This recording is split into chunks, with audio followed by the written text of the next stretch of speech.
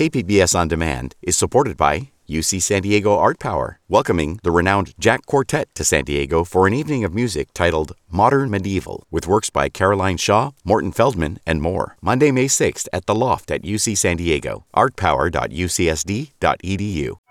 A Kearny Mesa church holds services despite a COVID-19 outbreak. This particular church has chosen a very defiant posture, and unfortunately now a large number of the members of their church have been infected with COVID. I'm Mark Sauer with Maureen Cavanaugh. This is KPBS Midday Edition.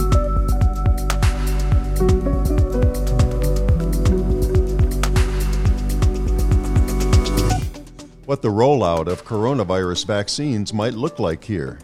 Doctors and nurses, and then first responders, and then also nursing home workers. That's phase 1A. A new police oversight board is in the works following voter approval. Plus, fraud investigations block legitimate unemployment benefits for some Californians. That's ahead on Midday Edition.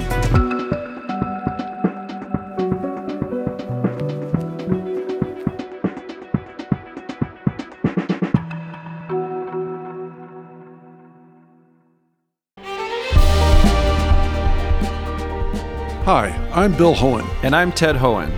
Over the past 50 years, our family has brought many world-class dealerships to Carlsbad, including Mercedes-Benz, Porsche, Audi, Honda, Acura, Jaguar, and Land Rover. That's right. This year we're celebrating 50 years in Carlsbad. So on behalf of the entire Hohen family, we want to thank San Diego. Throughout the years, we've taken tremendous pride in meeting and even exceeding our customers' automotive needs. We value the relationships with our clients and look forward to serving you for years to come. We invite you to visit one of the Hohen Carlsbad dealerships or hohenmotors.com.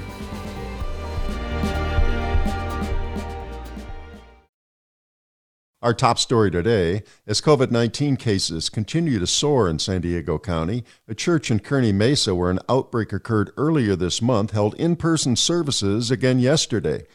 Meanwhile, busy hospitals are wary of even more cases as the holidays are upon us. Joining us for the latest on the COVID-19 crisis is San Diego County Supervisor Nathan Fletcher. Welcome back to the program.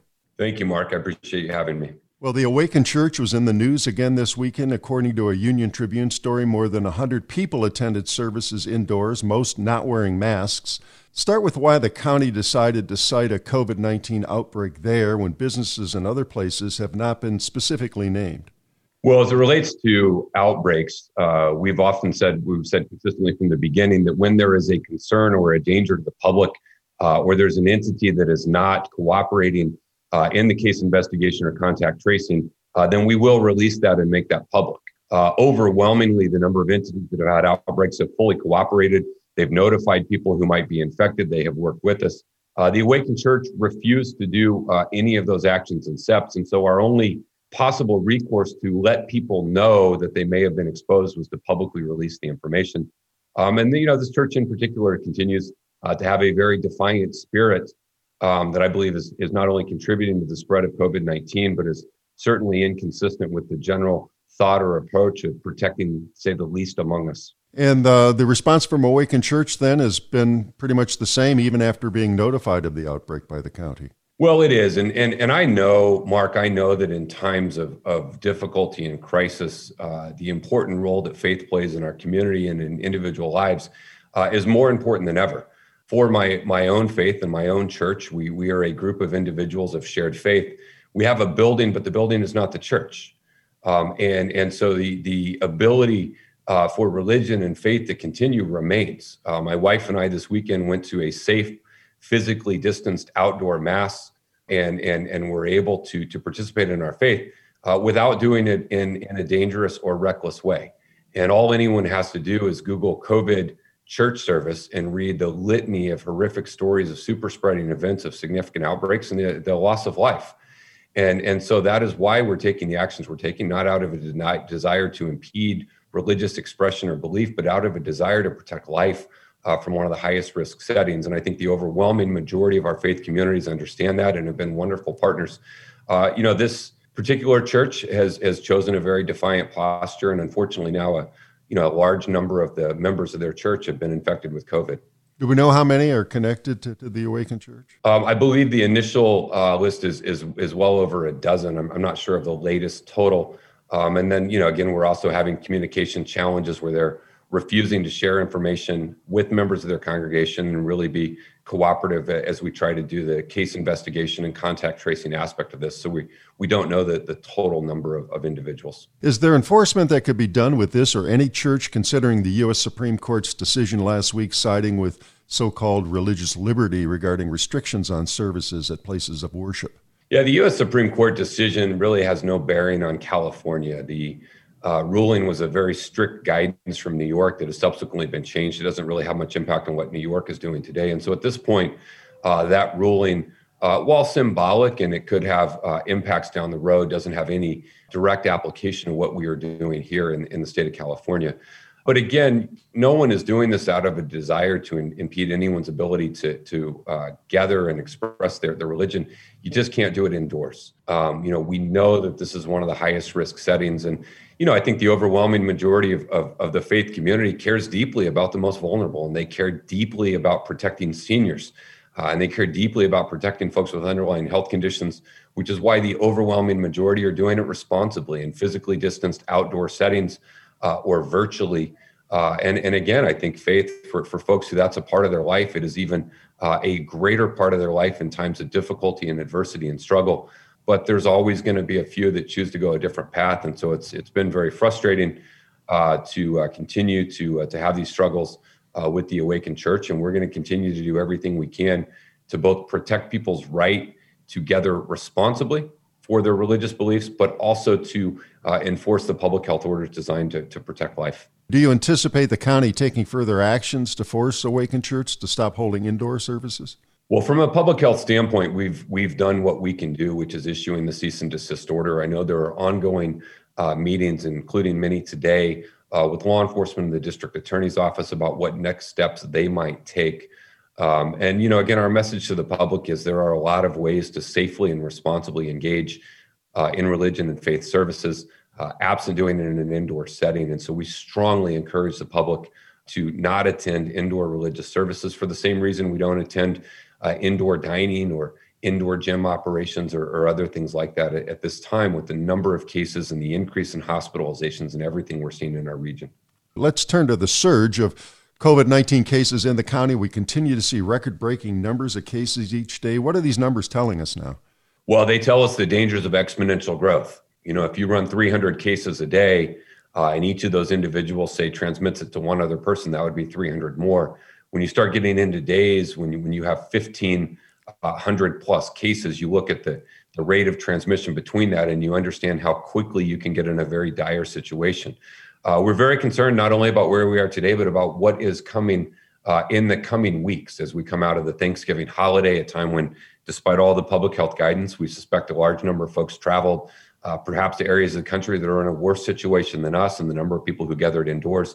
And so we're very concerned about where we are. But, Mark, we're very concerned about where we will be in 2 to 3 weeks, both with the number of cases, but also with the increase in hospitalizations. We have to remember that cases tend to lag about 7 to 10 days after the exposure, and hospitalizations tend to lag about 21 to 24 days after the cases. And so we are expecting continued increase both in cases and hospitalizations, which is why each and every San Diegan has to make the individual decision and choice that we're going to come together one more time to slow the spread, get this under control. There is a light at the end of the tunnel here. We are in preparation for vaccines, but it is going to take some time. But the first thing we have to do is really focus between now and the end of the year to get the spread under control. I've been speaking with San Diego County Supervisor Nathan Fletcher. Thanks very much. Thank you, Mark.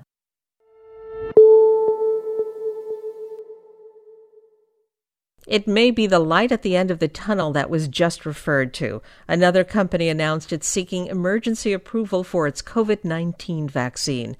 Moderna will now join Pfizer as the first two companies asking U.S. regulators for permission to distribute their vaccine. If approved, Pfizer's rollout could begin as early as December 12th. KPBS health reporter Taryn Mento asked the county's public health leaders what that will look like in San Diego. KPBS health reporter Taryn Mento asked the county's public health leaders what that will look like in San Diego. Here's part of her Zoom interview with Health and Human Services Agency Director Nick Machione and Public Health Officer Dr. Wilma Wooten. Thank you to both of you for making time for this. I want to begin with how the vaccine will get to San Diego. It looks like the Pfizer vaccine could be here first, and then it must be stored at, minus 70 degrees Celsius. So how will it get here, and where would it be offloaded in San Diego? Yes, there's clear requirements on the temperature, on the storage for the vaccine. The way it's even shipped, it's coming in a special kind of cooling storage to what we have prepared here at the county to our providers who have this type of specialized freezing.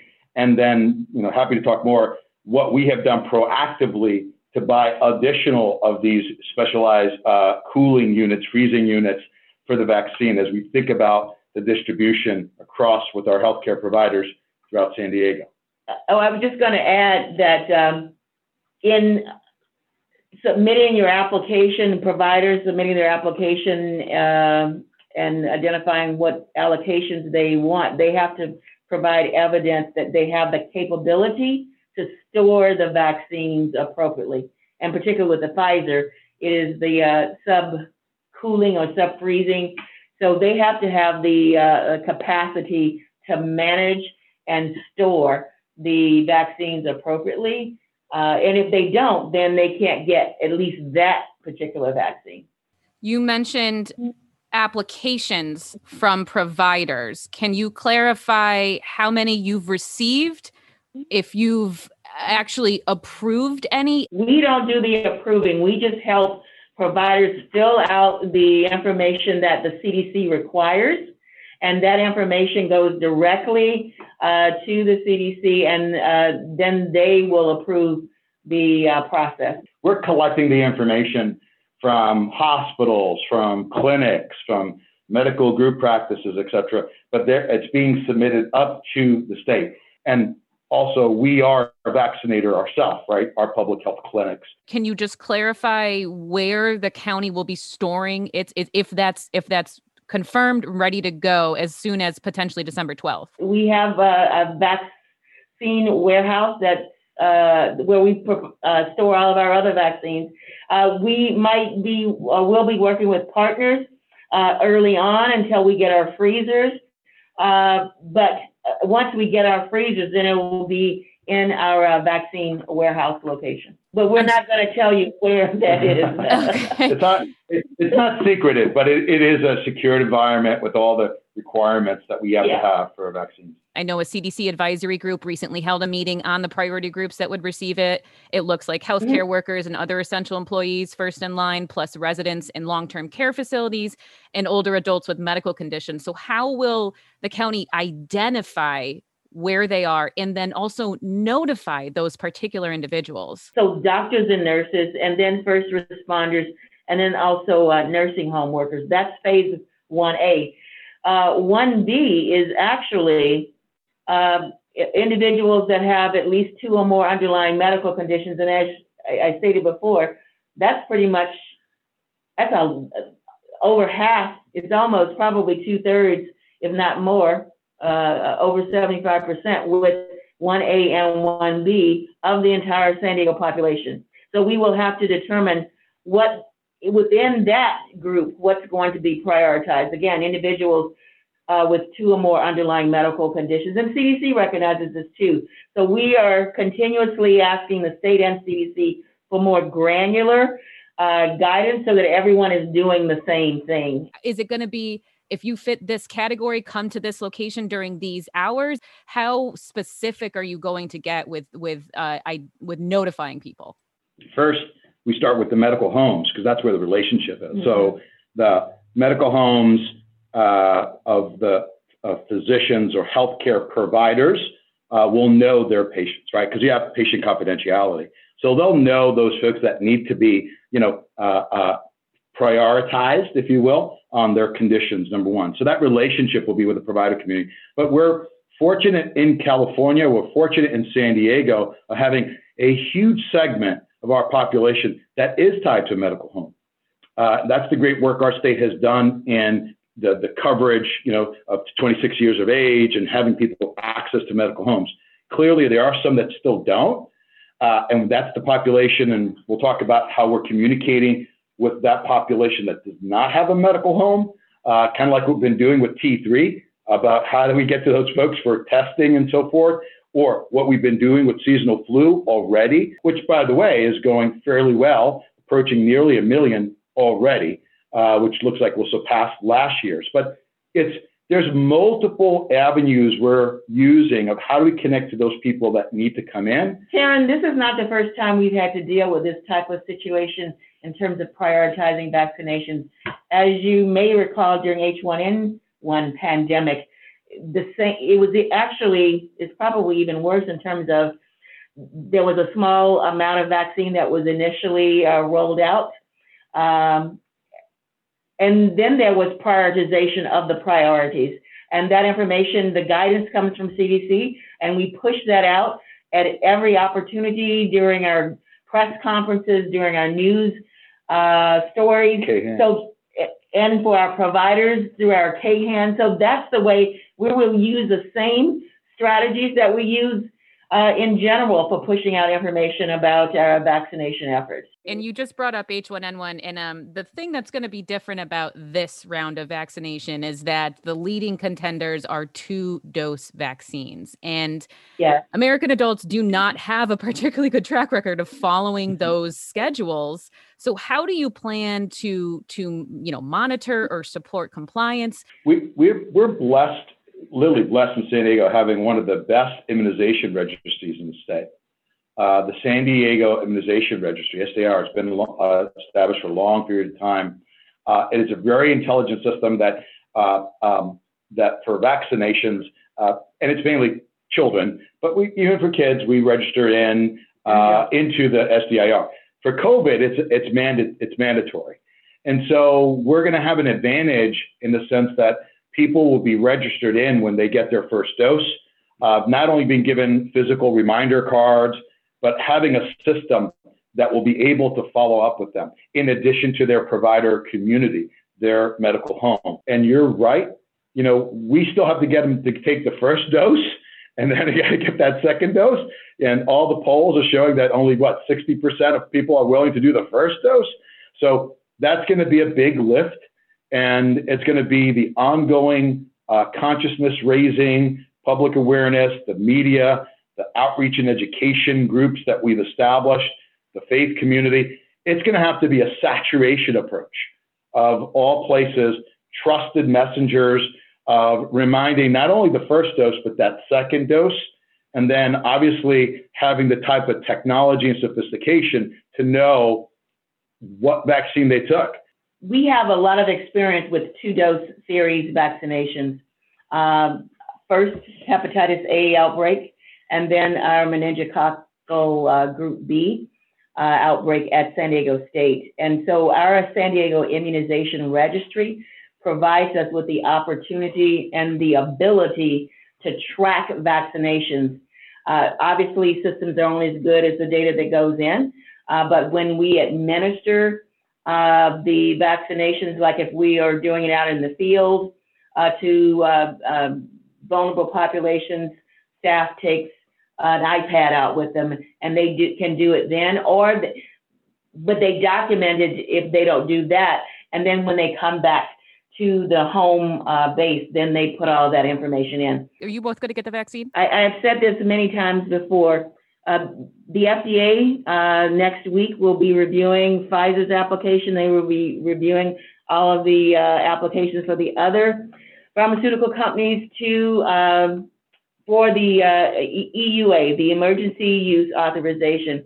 If FDA goes through that application process, they say it's safe, then we will recommend it to the community. And by recommending it to the community, I have to lead by example and get it myself. So with the flu vaccinations, you'll see pictures of me getting the flu shot at those pods. So we will be doing the same thing. My father taught me that you take care of your family first and then you eat.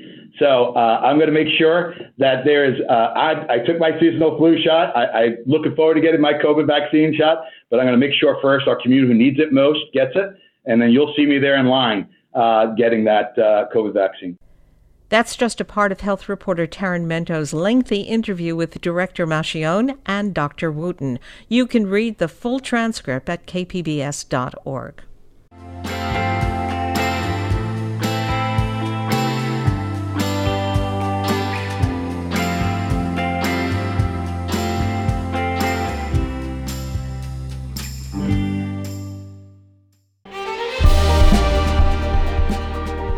Hi, I'm Bill Hohen. And I'm Ted Hohen. Over the past 50 years, our family has brought many world-class dealerships to Carlsbad, including Mercedes-Benz, Porsche, Audi, Honda, Acura, Jaguar, and Land Rover. That's right. This year we're celebrating 50 years in Carlsbad. So on behalf of the entire Hohen family, we want to thank San Diego. Throughout the years, we've taken tremendous pride in meeting and even exceeding our customers' automotive needs.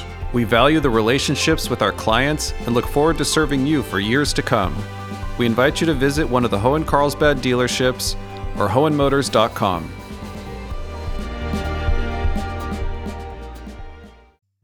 This is KPBS Midday Edition. I'm Maureen Cavanaugh with Mark Sauer. The pandemic has led to millions of unemployment claims across the state and efforts by the state and Bank of America to cut down on possible fraud. But, as KPBS reporter Max Rivlin-Nadler tells us, those efforts have ensnared San Diego residents with legitimate unemployment claims, leaving many of them fighting for their benefits for months. Gary Hito immigrated to San Diego from Ethiopia 20 years ago. For the past 16 years, he's been a shuttle driver at the San Diego airport. When the pandemic hit in March, thousands of flights were canceled, and Hito was soon furloughed. They said if the situation come back, they will hire me again. Hito was able to get unemployment a month after that. For a household including his wife and 4 school-aged children, the money from unemployment was huge. For rent, for family, I have a big family. But in the middle of October, his account was almost zeroed out. $4,200 were gone. When I went there to take my money for rent, I don't see the money. He's been fighting to get his money back ever since. When I called, they said they will send me another card. After they send me another card, the situation is the same. Again, I tried to call to explain to them. They transferred to me for about 3 people. I wait about 1 hour and 15 minutes, then they hung up. Despite call after call to Bank of America, he's been unable to get the process even started. California is one of only 3 states in the country that doesn't directly deposit unemployment insurance payments to people's bank accounts. Instead, it sends them debit cards from Bank of America. But the cards have proven susceptible to theft and skimming devices. And then there are fraudulent claims being made to the state's Employment Development Department, which administers the state's unemployment system and authorizes the amounts on the debit cards. Widespread fraud for a state with emptying coffers means the state has been cracking down on any accounts that look fraudulent. But working immigrants like Hito and laid-off house cleaner Rama Ibrahim, who's from Somalia, have found their accounts zeroed out as well. She said for the last 3 months she's been told by the bank to take up her case with the state, and vice versa. Navigating the various help numbers as well as a major bank and an overwhelmed state bureaucracy is difficult even for people with English as a first language. So Ibrahim and Hito depend on the work of the Somali Bantu Association of America. From its office on University Avenue in City Heights, Executive Director Saeed Abiyao has helped thousands of African immigrants navigate the state's social safety net. They don't speak any English. They were having difficulty connecting the resources that are available for them. We, as the agency, we were trying to provide translation through WhatsApp. But even with Saeed's help, Gary Hito and Rama Ibrahim have still hit dead ends. Bank of America and the state didn't restore their accounts after countless attempts. Rancho Penasquitos resident Ian Mack is in the same boat. An independent contractor in the entertainment industry, he's spent the past 2 months trying to get his account, with over $8,000 in it, restored. He reads a letter he was sent. Your claim has been closed because we believe the account or the claim have been subject to fraud or suspicious activity. We're here to help. If you have any questions, please call us at 855. He even spent over 5 hours on hold one time. The people who have rent to pay, the people who have car payments to pay, as you say, the people who've got 4 or 5 kids and can't feed them, not every day can you go to a food bank and there's food there. And why should they have to do that through no fault of their own? In a statement, a Bank of America spokesperson told KPBS that it is working with law enforcement to crack down on fraudulent claims, and that anyone with a legitimate claim impacted by these efforts should contact them immediately. But for a lot of people just trying to keep a roof over their head this holiday season, that task can not only be daunting, but near impossible. Joining me is KPBS reporter Max Rivlin Nadler. Max, welcome to the show. Good to be here. I understand there's been some movement on a couple of these unemployment benefit freezes because of this story. Yeah, after reaching out to Bank of America, both Ian Mack and Rama Ibrahim saw their accounts unfrozen by Bank of America. Ian Mack has kind of a longer road ahead of him. As he tells me, he still has to take up his claim with EDD. And so he hasn't been able to access his money, but Rama Ibrahim, I spoke with her on Friday and said she was able to go take out money from her account. As of this morning, we're still waiting to hear on whether Gary Hito's claim has been started, because he had trouble even getting it going. How long did it take from the time they were cut off to having their benefits restored? It was a process that took over a month in each case. In terms of Gary Hito, he never was even able to start the process because he had to wait so long to even get on the phone with somebody. And again, these are people who don't have the luxury of time. I think Ian Mack, the person I profiled, was the one who had the most time because native English speaker and really committed himself to this, whereas everybody else, they're managing a large family. They're still trying to find odd jobs. They're trying to make it work. And it's really difficult to navigate this system, especially if English is not your first language. So in each case, it took over a month, and that's for money that they earned. It's their unemployment insurance. Were you able to determine what triggered the Employment Development Department to put a freeze on these particular bank accounts? In each case, the original freeze came because of fraudulent spending. So, it's very possible in each case, where we haven't gotten to the bottom of it, that the identities of these individuals were in some way stolen, either through a skimming device on an ATM or having their own identity purchased off of the dark web by scammers, things like that. They then had to go into this entire process just to prove that their accounts should be restored. Do we know how many accounts have been frozen in this way? We don't know because, at least anecdotally, quite a bit. There's been a lot of reporting across the state. Cal Matters up in the North California and the Bay Area, they've been looking into this. So we don't have actual numbers, but we do know that this system is entirely overwhelmed. Why were these unemployment benefit debit cards issued without security, without, let's say, security chips? Was that to get them out faster? This is an outdated technology. Basically, the debit cards stem from after the 2008 recession and when the state went through financial difficulties all the way, through 2010 and beyond. Since then, the contract hasn't really changed and the technology hasn't really changed. I myself was on unemployment and a few years ago, and I got a card from EDD that looks exactly the same as the one they're putting out now to thousands and thousands of people, and it didn't have this chip, which I think has become the standard for security in this day and age. Apparently, that's just one of the mistakes that EDD has made in administering millions of unemployment claims this year. Tell us more about the widespread fraud that the state is now dealing with. Right. These are fraud. These accounts were tagged as being fraudulent, and it was possibly because there was real identity theft happening here, and that's happening across the entire system. EDD was never made for the coronavirus pandemic, right? We have a Great Depression levels of unemployment happening right now. This was already kind of an older system that hadn't been updated in many, many years, and it wasn't built for this. So what people are doing is they're taking advantage of the fact that so many people are applying for unemployment claims, that the state obviously wants to help as many people as possible and is approving them without doing much more of this background checks to seeing who's being approved for these cases, especially in a case that was brought up by several district attorneys last week. People who are right now in prison were getting unemployment insurance for basically being laid off from jobs they didn't have, right? Because they're incarcerated. That doesn't mean that incarcerated people don't get things like a stimulus check or other access to social services. Oftentimes they do. But in this case, they were basically their identities were being used to create fraudulent claims.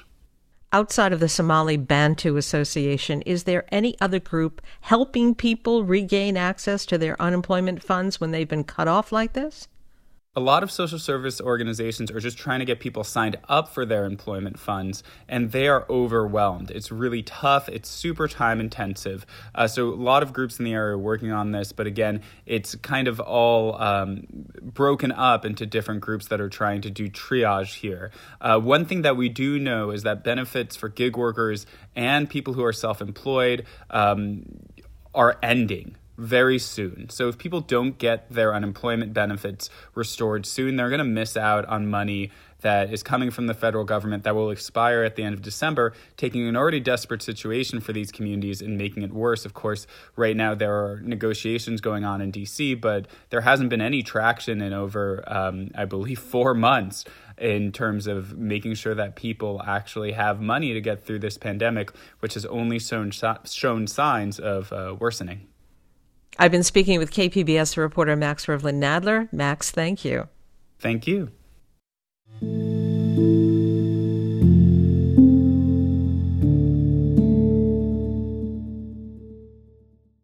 The first step toward making the promise of Measure B a reality will take place at a virtual community meeting this afternoon.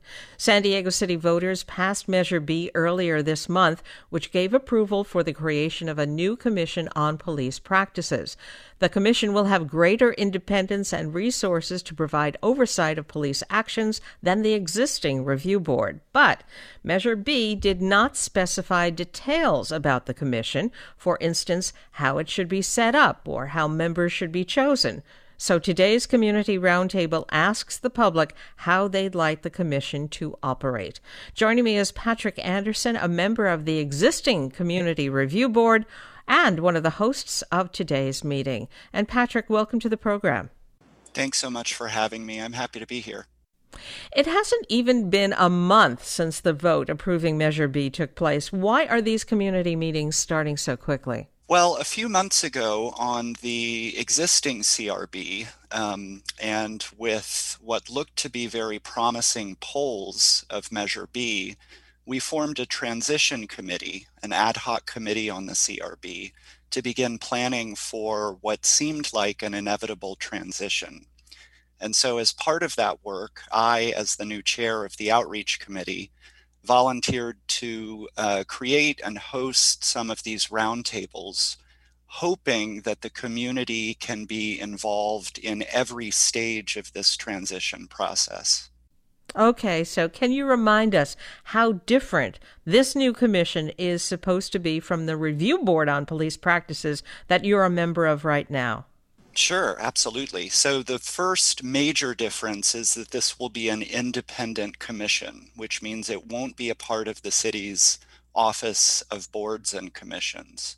But there's another really crucial difference, which is that the work that this commission will do will be based on its own investigations of all police shootings, all in-custody deaths, and any complaints against SDPD that the commission feels need independent investigation. Currently, we are what's called a review board, which means that our work is limited to reviewing the investigations conducted by Internal Affairs of SDPD. So it's a significant difference. And what aspects of the new commission are you hoping community members weigh in on? All aspects. I plan to host a number of these roundtables, and I should say I'm co-hosting tonight with the author of Measure B, Andrea St. Julian, and with another member of the CRB, Poppy Fitch. This first roundtable is intended to get the community to identify those key issues, themes, questions, and topics that are of intense concern to them about the new commission and about the transition. Once we've got a list of those key issues, we're going to plan follow-up forums focused on each one in turn. So tonight, I'm looking for questions about the process. I'm looking for key issues that different groups are really focused on. One such issue, by the way, is the application and appointment process for new commissioners.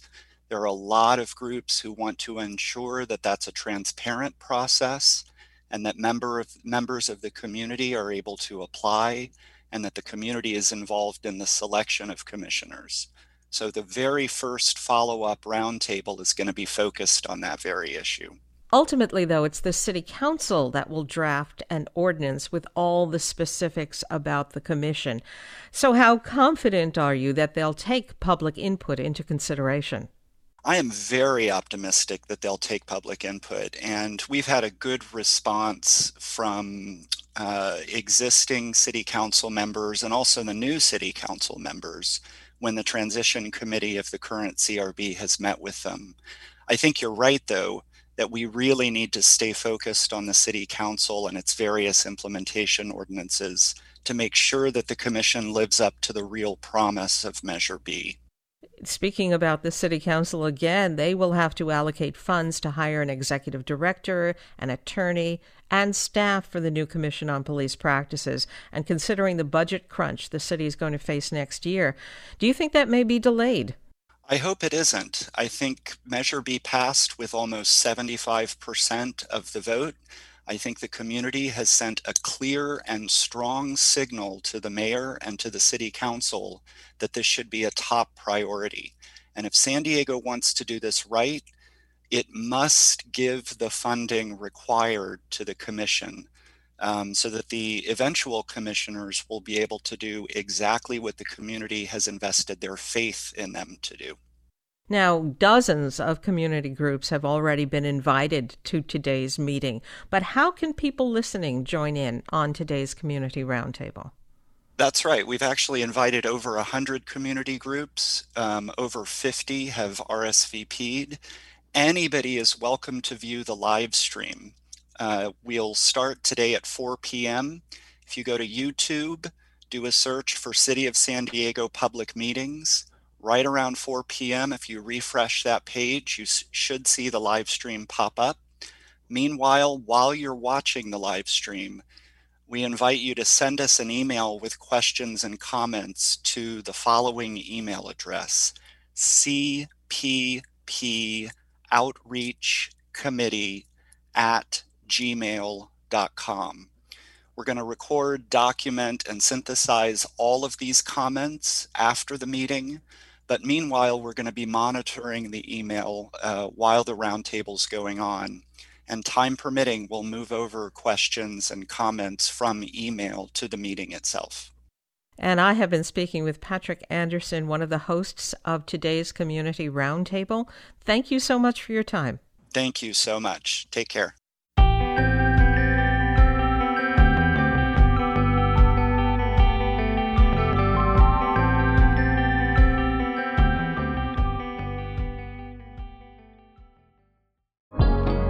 KPBS On Demand is supported by Bill Howe Plumbing, Heating and Air, Restoration and Flood Services.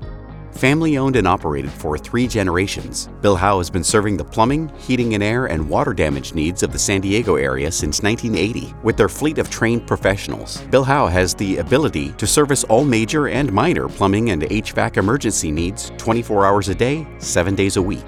Bill Howe is committed to providing excellent service to their customers with transparent quotes and attention to detail on every job. Whether you're in need of an HVAC installation, plumbing, or water damage restoration in San Diego, they offer the convenience of scheduling an appointment over the phone, online, or through live chat on their website. Call 1-800-BILL-HOWE or visit billhowe.com, because we know how. I'm Mark Sauer with Maureen Cavanaugh, and you're listening to Midday Edition on KPBS. Jorge Gonzalez is an expert in Afro-Latin music. He's a record collector and a DJ who grew up in our border region. He's also the director of the Afro-Mexican department at the World Beat Center in San Diego and wrote his master's thesis on Afro-Mexican history. In a new episode of Port of Entry, Jorge and host Alan Lilienthal take us on a mini trip through the evolution of Latin music, tracing its roots back to West Africa. The tour kicks off with the sounds of the kora, a West African instrument key to the development of Latin American music.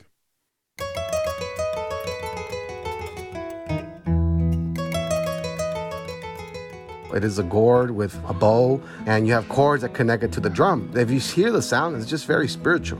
It almost sounds like a voice, right, singing, because it just has so many chords.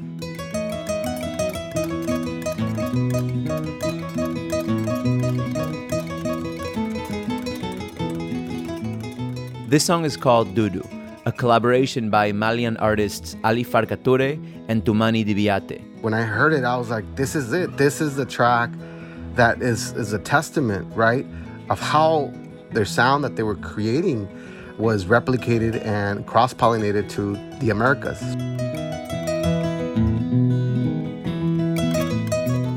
This is the instrument some would argue that the harp comes from. And also this is an instrument that influenced a lot of the Spanish guitars, like flamenco, the way it's played. And this was the same instrument that would inspire the requintos in Latin America. In boleros, you hear it.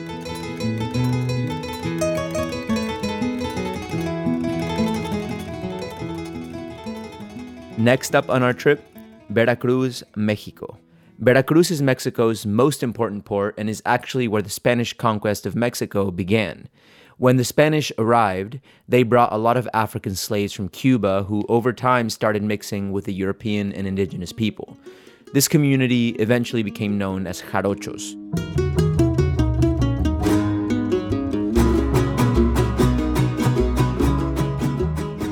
This is Son del Mar by a group called Los Cojolites. In Veracruz, where Los Cojolites is from, there's all these African named communities that are very much aware and are Afro-descendants of this legacy.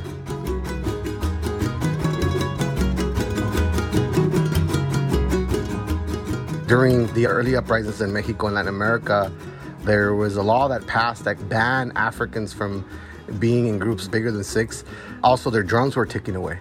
So stomping and rhythm composition began to really be reflected in the instrumentation of strumming guitars, or known as jaranas, which are very rhythmic and very drum-like. Jorge says this percussive style of playing the jaranas is how these Maroon and Afro-Indigenous communities in Veracruz birthed the musical style son jarocho. They adopted this style that was at one point very Spanish-based, and they redid it in their own way.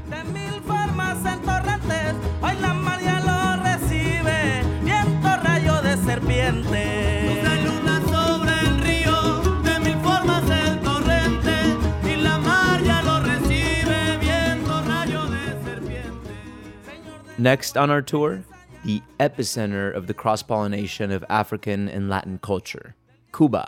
Cuba and Puerto Rico would become like the layover before African slaves would make it either get sold there or get sold elsewhere. The boats that would eventually go to Venezuela, Colombia, Brazil, New Orleans would make a stop in Cuba. This is El Carretero by Buena Vista Social Club.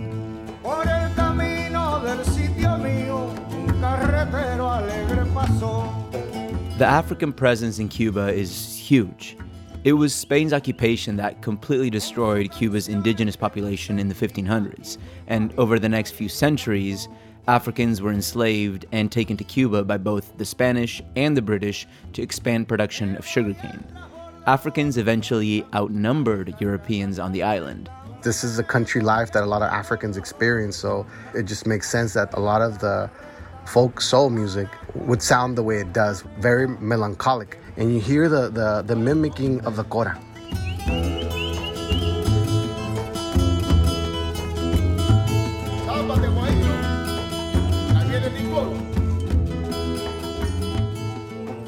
Buena Vista Social Club was a 1996 reunion of some of Havana's best Afro-Cuban musicians.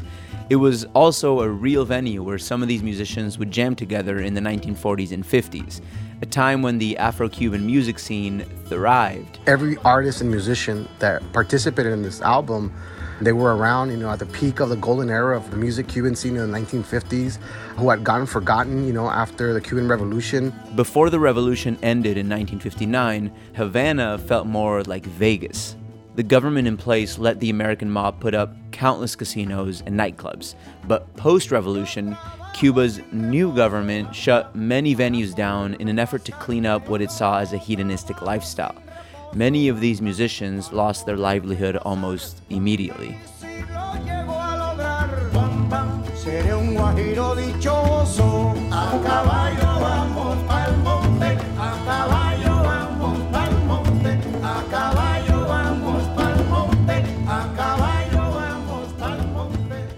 So a lot of this continued zigzag of African and Latin music, Jorge again credits Cuba because of its radio transmitters, especially before its government assumed control of broadcast media in the 1960s. The radio airwaves would reach anywhere in the Gulf of Mexico or anywhere in Colombia or Venezuela.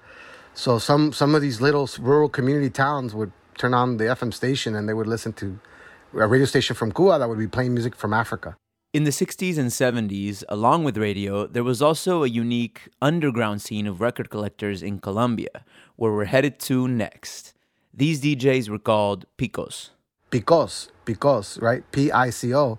And it has to do with pickups because they would put the sound systems on top of pickup trucks and they would go around towns bringing that one vinyl, that one DJ had that was from Africa and everybody wanted.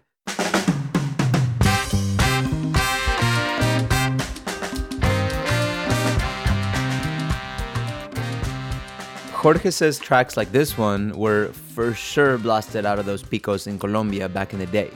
This is Nga Nga by Ghanaian musician Ebo Taylor, a pioneer of highlife music and Afrobeat.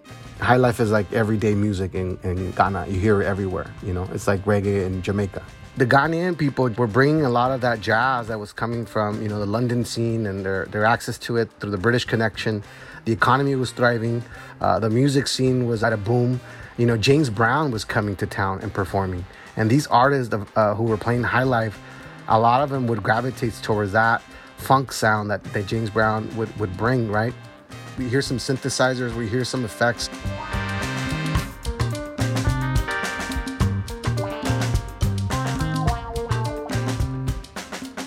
The beauty of it is it's the connection of how these African sounds was reaching the coast of Colombia, and it all happened with the DJ scene. That was Jorge Gonzalez, director of the Afro-Mexican Department of the World Beat Center in San Diego, and Port of Entry host Alan Lilienthal. To hear the full episode, get Port of Entry wherever you listen to podcasts.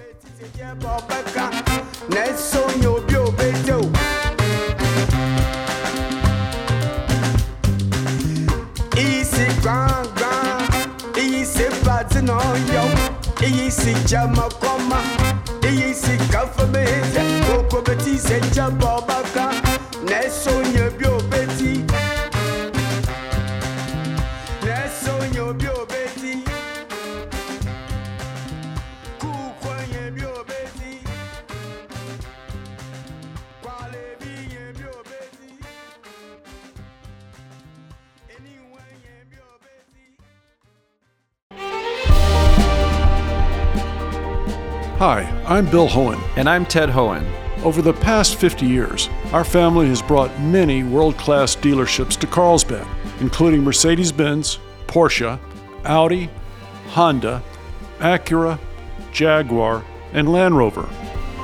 That's right. This year we're celebrating 50 years in Carlsbad. So on behalf of the entire Hohen family, we want to thank San Diego. Throughout the years, we've taken tremendous pride in meeting and even exceeding our customers' automotive needs. We value the relationships with our clients and look forward to serving you for years to come. We invite you to visit one of the Hohen Carlsbad dealerships or hohenmotors.com.